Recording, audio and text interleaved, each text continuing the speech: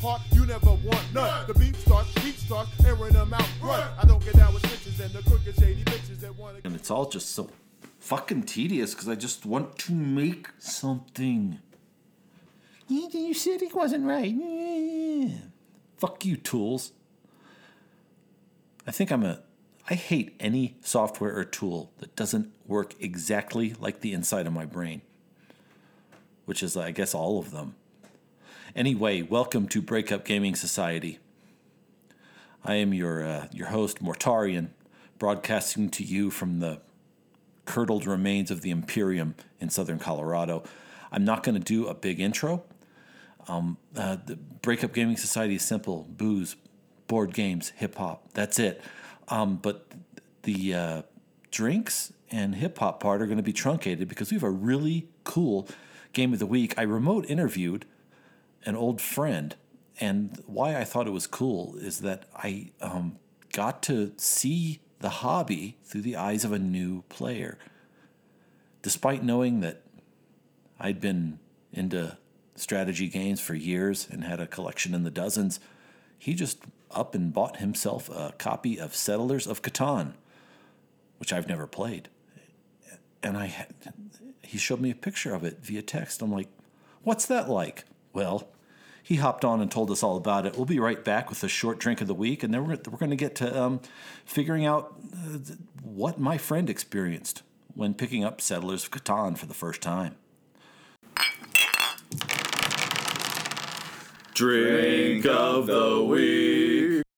Drink of the week. So this is going to be a short one. Based on the liquid level in this bottle, I've already had Colorado Mountain Bourbon Whiskey from Axe in the Oak Distillery, who I've talked about lovingly on several previous episodes because of their Pikes Peak shine.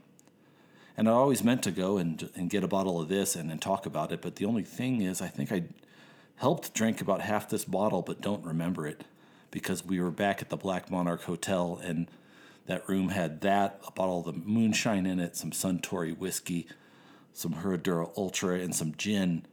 And I remember, like, towards the end of the night, I was just picking up and slugging whatever bottle was nearest me. So today I decided to take the amount I'd saved and drink it, and I'm glad I did. Short version, it's sweet and rich and a nice balanced burn. A little too sweet for me, but the sweetness in and of itself has such depth. And to this critically untrained tongue, the real symphony of it, the crescendo, comes at the middle stage when you just get this resounding mapley flavor that has a lot of layers to it. And then proceeded and chased with a nice burn. I'm probably likely to go back just to their Hillshine just because it's such a unique animal. And I love it so much, but nothing that comes out of this distillery is bad. And if you like a sweet, rich bourbon-style whiskey, you'd be well advised to pick up a bottle of this too. All right, back momentarily to talk with my buddy about picking up Catan and getting the training wheels on. Game of the week. Hello, everybody. High Clearance Meat Sack is back with an old friend. Calling in from LA is none other than my old homie and brother in arms, Cap Shaw Holt. Hello. Hey, how's it going? Spectacular, and I'm interested because the other day you texted me an image of what was unmistakably a box containing the game Settlers of Catan. Am I wrong? That is indeed correct. So, and this is weird because you know that I've been sort of a fanatic hobby gamer, deep into it for quite a bit. And to make an analogy, imagine that you're really into prog rock and you bore all your friends talking about what your favorite song on Court of the Crimson King is, and none of your friends are really into music at all, but they put up with you. But one day your friend texts you and says, "Hey, look, I got this Jonas Brothers CD." You ever heard of Camel? Yeah. Camel's amazing. So, Right. Yeah. It came. Yeah. So go ahead. so tell me how it is that you Well. started playing Settlers of Catan, because the background for me is this. Uh-huh. It Settlers of Catan is almost the universally approved entry point to hobby board gaming. Mm-hmm. Mm-hmm. There's almost nobody on like the massive and well-traveled like Reddit board gaming community who has not played it. They make they knit Catan pillowcases. They make Catan cupcakes. They do Catan murals, and they all Right. played Catan. I have never played it. I took a really weird turn into the hobby by starting with buying one of the most expensive and unwieldy titles in the game, unbeknownst, and that was like our first game. It was Arkham Horror from Fantasy Flight, and then things just got weirder from there. So, tell me, how'd you get a copy of Catan and why? Okay. I kind of think of it like all of a sudden, kind of annoying. Like all of a sudden, the guy that gets into Led Zeppelin, all of a sudden, like, yeah, of course, it's Led Zeppelin. What are you talking about? I just started listening to Led Zeppelin. Like, you guys, you ever heard of Led Zeppelin? Because this game, I've been online long enough and paying attention to pop culture and the world, and I know that it's second only to You Have Died of Dysentery. This is the game that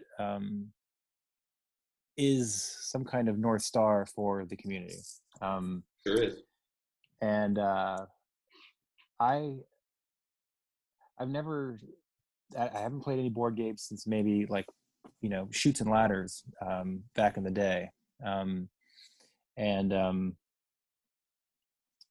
we are suffering through COVID times, and we have been playing Gin Rummy with our kind of pandemic partner, our friend in disease, and we've been playing that for weeks, and we've or months really. Gosh, our scores, we're at like 8,910 to like 8,404, and we've been thousands and thousands of games.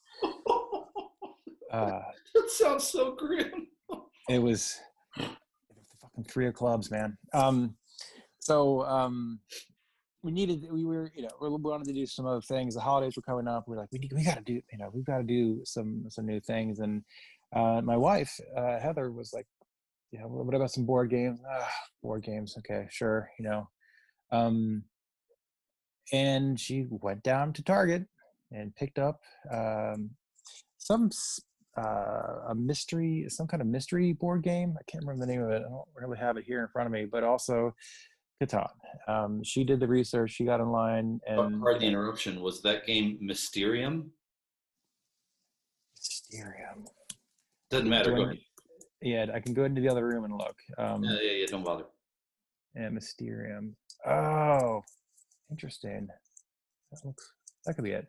So I was intrigued, just because it's the kind of thing, like, the more popular I hear about something, the less likely I am to be interested.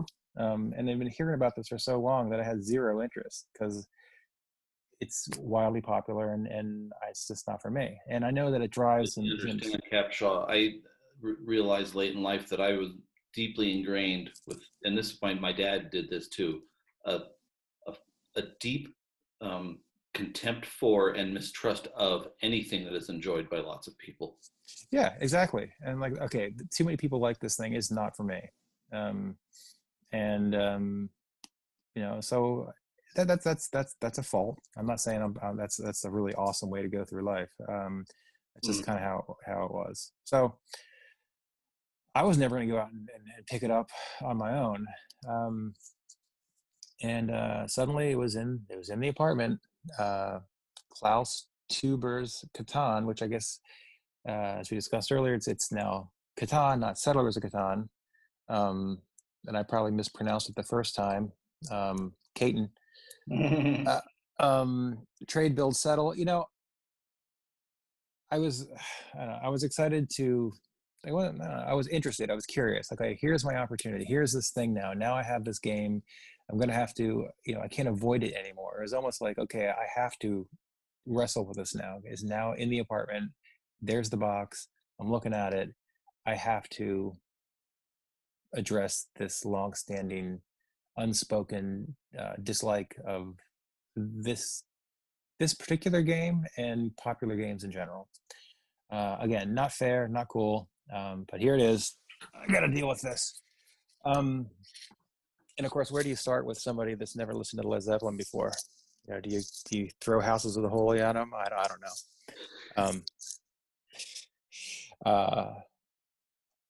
So how and this, I share that personality flaw, by the way, as we just I do this thing where I'll get excited about a game.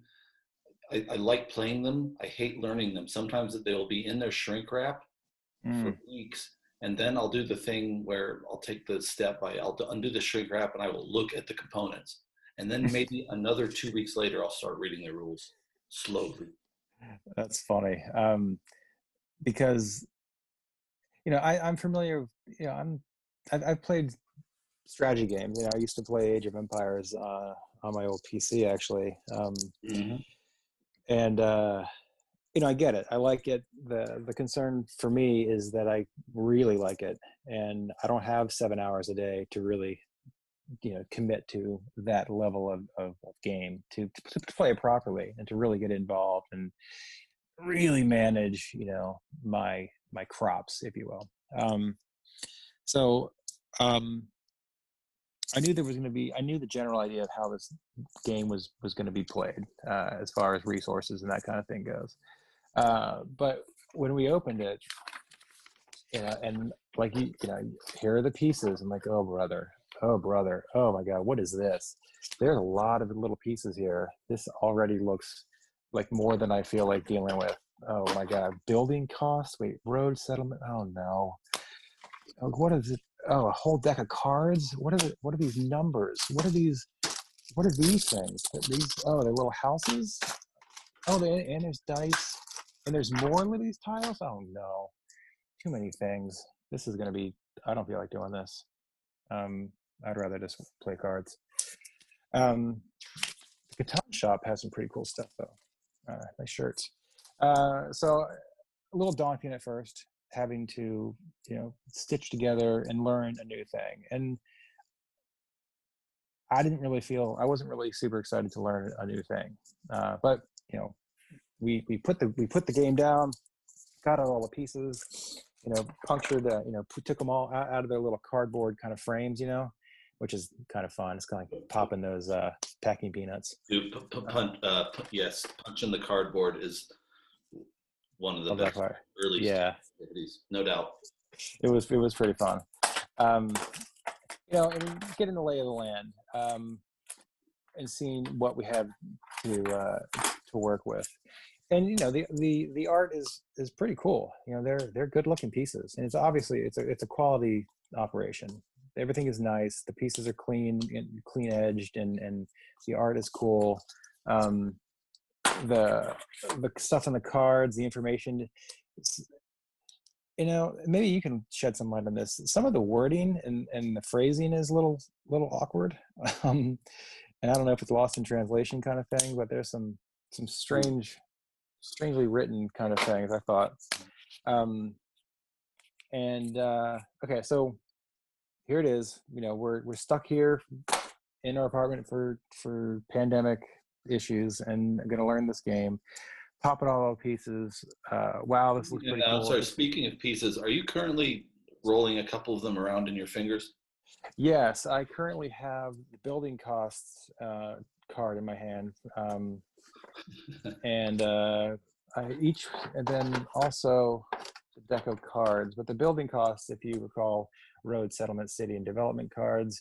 Development cards are really interesting, and I've determined. So, kind of jumping ahead, but trying to start to figure out strategy behind.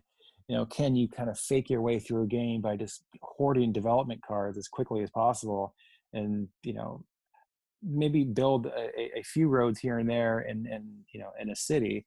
But if you can just glom onto as many development cards, can you kind of like clues your way to a victory?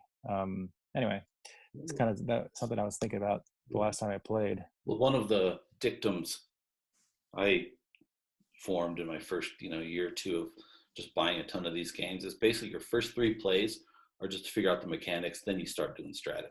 Yeah, and that was the thing. Therefore, so we put these things out on the table, and we're the game rules in the almanac. Now, I appreciate a good guidebook and all that kind of thing, but this, and I don't know if I just don't get it or I'm not a good reader anymore. Perhaps I'm slowly becoming less intellectually adept at understanding game rules, but very confusing rules, at least the way they were written. And the way that You are not alone. The way that it's written, we make it easy as possible for you to start playing Catan, da da da da. This is not the easiest way to learn how to play this game. There's got to be an easier way. This 4-page rules to pages 2 through 5. Again, the way that it's written was so. It's not written in an information. I think an information architect or somebody that knew how to communicate information more like in an internet-y kind of way should address this and reformat this and rewrite it and make it make sense. I own 3 classic games that are beloved titles, but because of the issues like the one you're flagging, there are people on BoardGameGeek.com who have actually released fan-written rules. Like everyone agrees the rule book is terrible, but it's a great game. We use this rule book. Aha! And you're right. It is a tremendous study in user experience and IA. And it's like, yeah, and I don't know if it's a function of being, exposed to material that's better written for a decade, or I'm just not getting the manner in which it's written. Is it just badly presented, or do I just not get it? Either way, it wasn't sticking, and we would go over sentences like a couple times, like, well, what does that mean exactly? Why would you say that after this? And then what is this referring to? What illustration? Why this illustration is the exact same as the other? So there were some confusions about I guess let's say our startup time was rough, because couldn't really tell exactly what we were supposed to be doing. So I didn't know it at the time. Excuse me. When we bought Arkham Horror, which is not only a beast of a game in terms of components, playtime, and weird fiddle. I didn't realize also that it was also one of the notoriously poorly written rule books. I was sitting there trying to just play test. The biggest way is just follow here's my. This would be my 4-step thing to anybody trying to learn one of these things. Is one, break it out and just read and follow the setup thing. Mm-hmm. And then before anyone else is involved, see if you can play around by yourself. Just you, so you can see what you bump into and how many times you have to go back to the rule book. Then you do a play test with just you and one other person. Then you can stick it on your friends. So yeah. let me ask you this: have you are you regularly playing it now, or do you like it? Yeah. I mean, it took, like, for instance, I think we played two full, maybe 3, no, at least 2 games where we misscored the entire thing because for whatever reason, we thought roads, you could actually score resources based on roads, which is not the case. Or if it is the case, now we're still wrong. So there is still some confusion. We definitely don't know exactly what's going on yet. But playing the game with roads counting as ways to generate resources was incorrect. We're like, well, why are we all out of cards? Because we'd burn through all of our deck of cards. Couldn't figure that out. So we are still playing, and we're getting better. And we've actually we got this guy, a friend of ours, that we're going to try to get to join us on Zoom, who used to go to conferences for this kind of thing and maybe point out where we're making some mistakes. But I think we finally have the nuts and bolts clear and understood. which is, it feels a lot better now. And there was a moment where it crystallized after like the fourth game or so, where there was an aha kind of moment, like, oh, okay, well now that makes a lot more sense. But the ramp up time to understand it and to kind of internalize it was uncomfortable. Yep. But it eventually, like this distance rule. Like, what do you mean where did that come from? Distance rule. Why can't you just build there? What does it matter? And, then I'm trying to outthink the game. Like, well, what's the reason they chose to make this rule? That doesn't make any sense. And I don't know, just leaning too much, surplus intellectuality on it to try to make it make some sense. But now I think we've got all the details and kind of the actual pieces that have to happen lined up. Now the almanac, we still check it. It's always in my hand when we're playing. Like, okay, well, wait a second. What about this? What about this? But it started to become clear how this game operates on a turn-by-turn basis. Okay, good. Yeah, and you're going to play it again, and I assume the next time we talk about it, you're going to be able to talk about which of the 5 strategies you're using and in which situations. And that's where I think I'm actually getting excited, is that there's just like, I can just barely peek out from behind this thicket of confusion to see where, there's some real opportunity to spend some time thinking about your approach and thinking about how you're going to line things up. You just described, and this was fun for me because these sensations in me are several years old, which is two glorious things. One, which is the absolute out to sea of playing it the first couple of times, and 2, the glorious moment when you start to connect mechanics to strategy. I have friends who can do this, where you'll be reading the rules and I'll read a rule and everyone at the table will go, oh, because they realize and I'm terrified. I'm looking on the table like, what are you talking about? Oh, that didn't mean anything. But on my fourth play, I'll be like, oh, that means I can do this to them. Cool. That's exactly, okay, because I'm looking at these little ports thinking, who cares? Why do I care about a little port? It's way off in the ocean.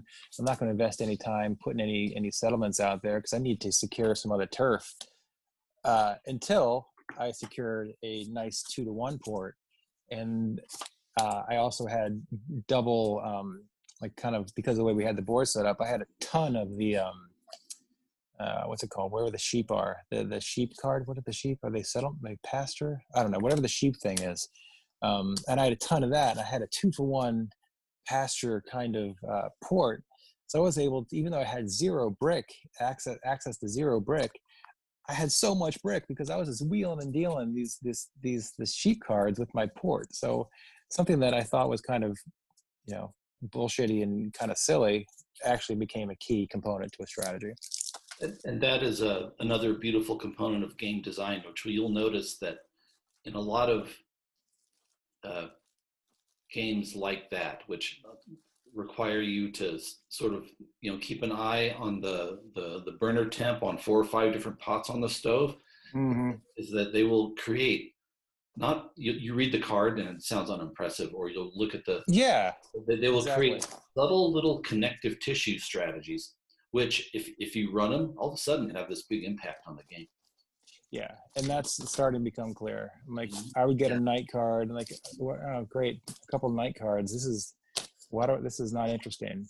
I have the 3 night cards now. Wait a second. All of a sudden, that victory points, keeps me, ahead of building my longest road. Now I don't need to build my longest road anymore. So I can, So I can see where these small steps and these small elements start to combine to create a far richer experience than I had initially believed I was going to be involved in.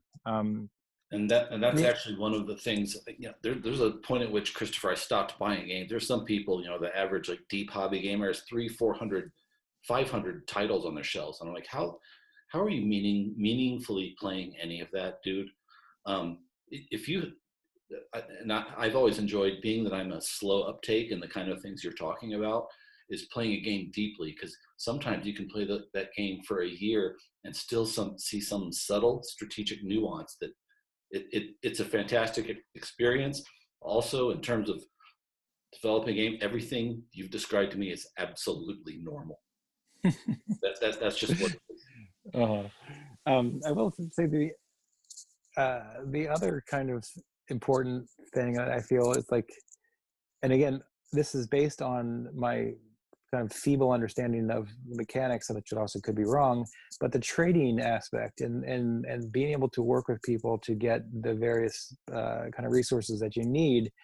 You want to play with people that are fun to play with and curmudgeonly, because I think a lot of the fun, at least so far, has been the almost role playing and the character, your personal character of how you wheel and deal to try to make these trades happen.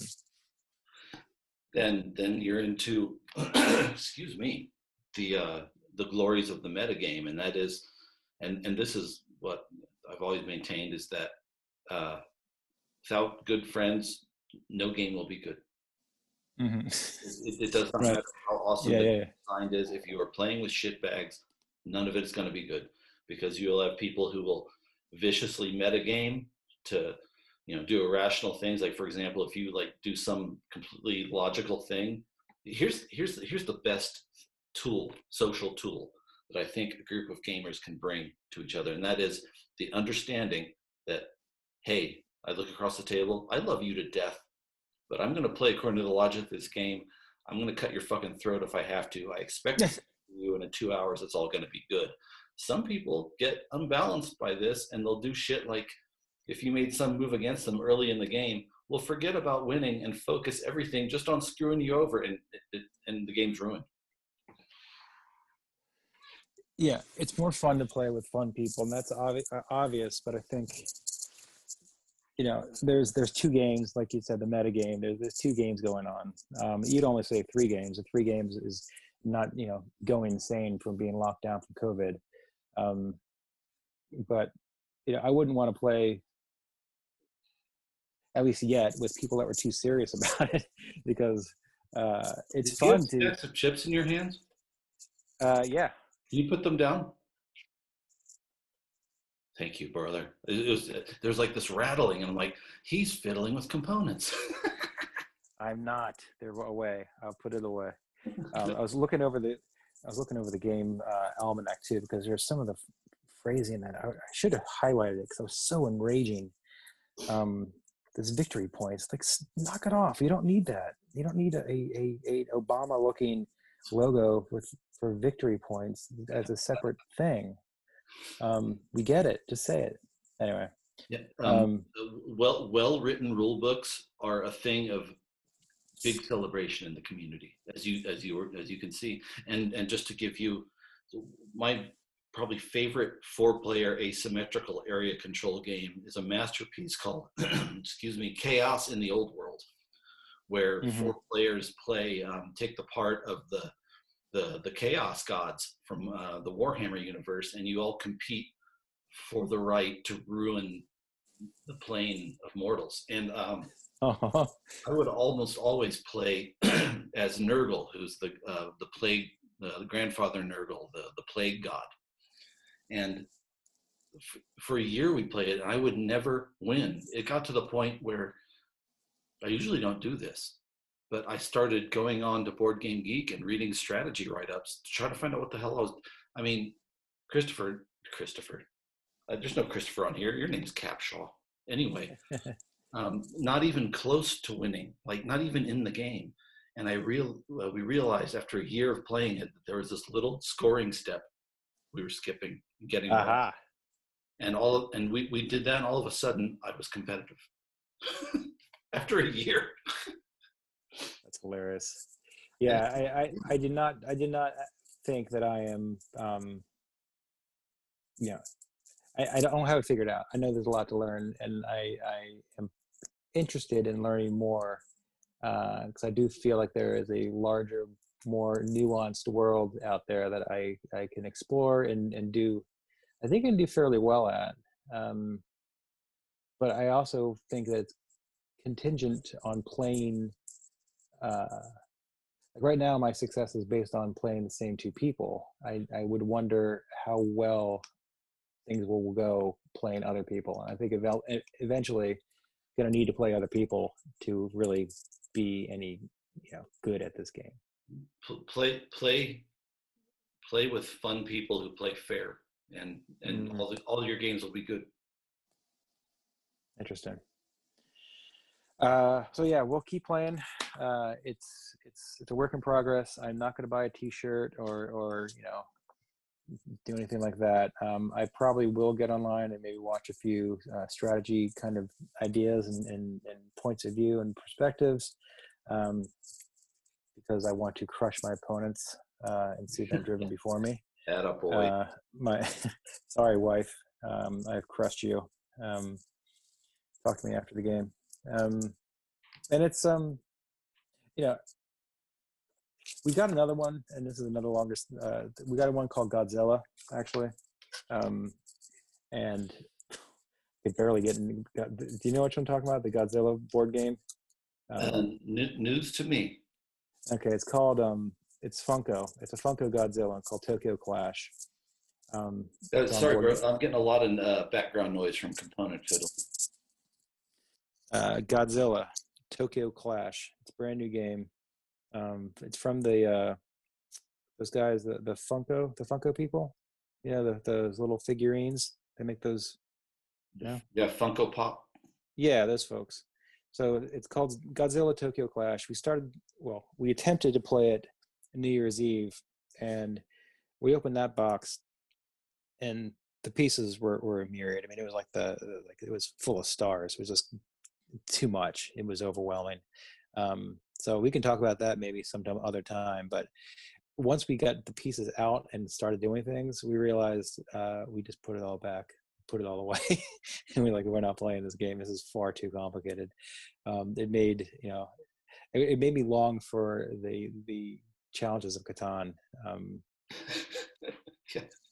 Quick, jump back to the notionally familiar. Fast. Yes, just at least I know vaguely how to play this game, but this whole Godzilla thing was just far too complicated. So, may I suggest, in a similar vein, obtaining a copy of King of Tokyo? King of Tokyo. All right. What I've noticed, funny you said you got that at Target, because I noticed right about the time some of the big, like the 2010-ish renaissance in board game design. At this point, you have an explosion of game designs, like 5, 6, 7 dozen really good designs a year.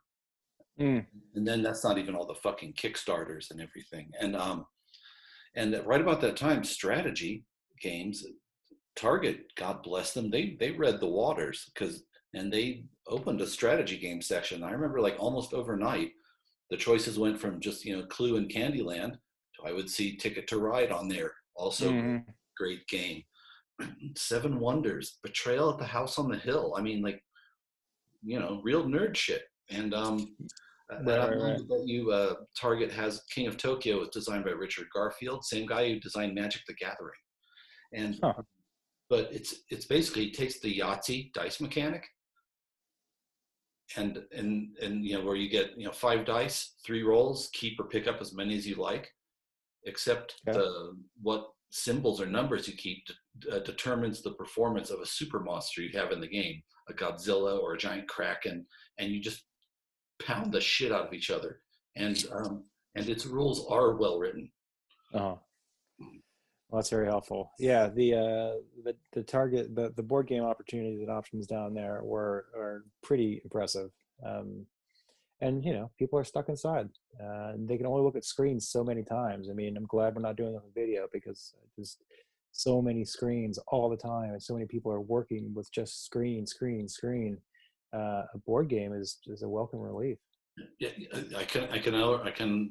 How many times do you think this was shouted in America in a 4-bedroom house roundabout May, when it was maybe somebody had a window cracked and you could, and this is right about the time they're ready to go pick up signs and protest because they can't get haircuts or go to Red Robin. You could probably hear somebody, like, in the middle of a pitched argument, go, We've already done all the puzzles, Helen. What about the Mount Rushmore one? Damn it, Helen. Well, we could pick up this. What's this? K10? Oh my Lord. It Well, sounds foreign. Claws to, I don't know. It sounds foreign.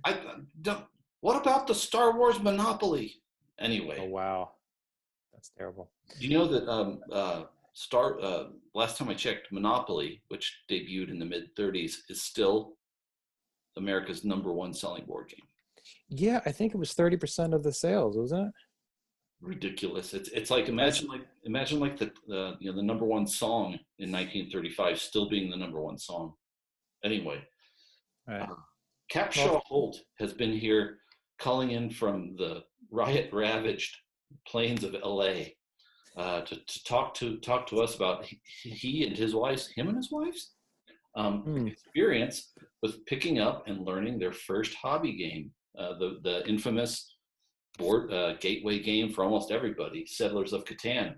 Capshaw, good stuff, man. Let's do it again sometime. Absolutely. I will, if we can suffer through the Godzilla game, I will happily report on that. Oh, I learned how to pronounce it also in Japanese. My friend speaks Japanese. She's like, no, it's Gojira. That was interesting. Gojira. Yeah. Yep. Absolutely. So, if nothing else, and now I can pronounce it properly. That's good. It's one, and if you do figure out the Godzilla thing, do report back, because that's something that's not in any of our collections, and we know nothing about it. So if you want to, quote unquote, break a game to us, we'd love to have you back, Mr. Holt. Perfect. Well, thanks for having me on the show. I really appreciate it. And may you always roll double sixes. And back to you. May you fight long and well. Adios, Holmes. Later. Track of the week. Hey, Mortarian is back. Oh, wait. I forgot. I called myself High Clearance Meat Sack during Game of the Week, and now I'm Mortarian again. Ah, well, such is the way of things. Track of the week. So, I find it immensely appealing when, rather than try to explain their way around negative stereotypes, they just go right at it and own it. Like the best example in my mind being like Sean Price, rest in peace, did on Monkey Bars. And, with the whole kind of take being, what, you call me an ape? He's like, you damn right. Big silverback coming through. Get out of my way. Oof. There's some spirit of that in this. And it's by Dead Prez. It's called Pimp the System. And it's an unapologetic step-by-step guide of how people who are hungry or have their electricity turned off do scams to make a living and or keep from starving or losing your home. Such as in this verse. As long as there's drugs to be sold, I ain't waiting for the system to plug up these holes. I ain't slipping through the cracks, so I'm in Portland, Oregon, trying to slip you these raps. The first black in the suburbs, you think I had ecstasy, Percocet and plus serve. The way the cops converge, they fucked up my swerve. The first young buck that I served, I throw it back to the block. I never seen a cop when I was out there, they never came out there. And out there, I was slinging crack to live. I'm only slinging rap to your kids. I'm only trying to show you how black niggas live. But you don't want your little ones acting like this. Lil Amy told Becky, Becky told Jenny.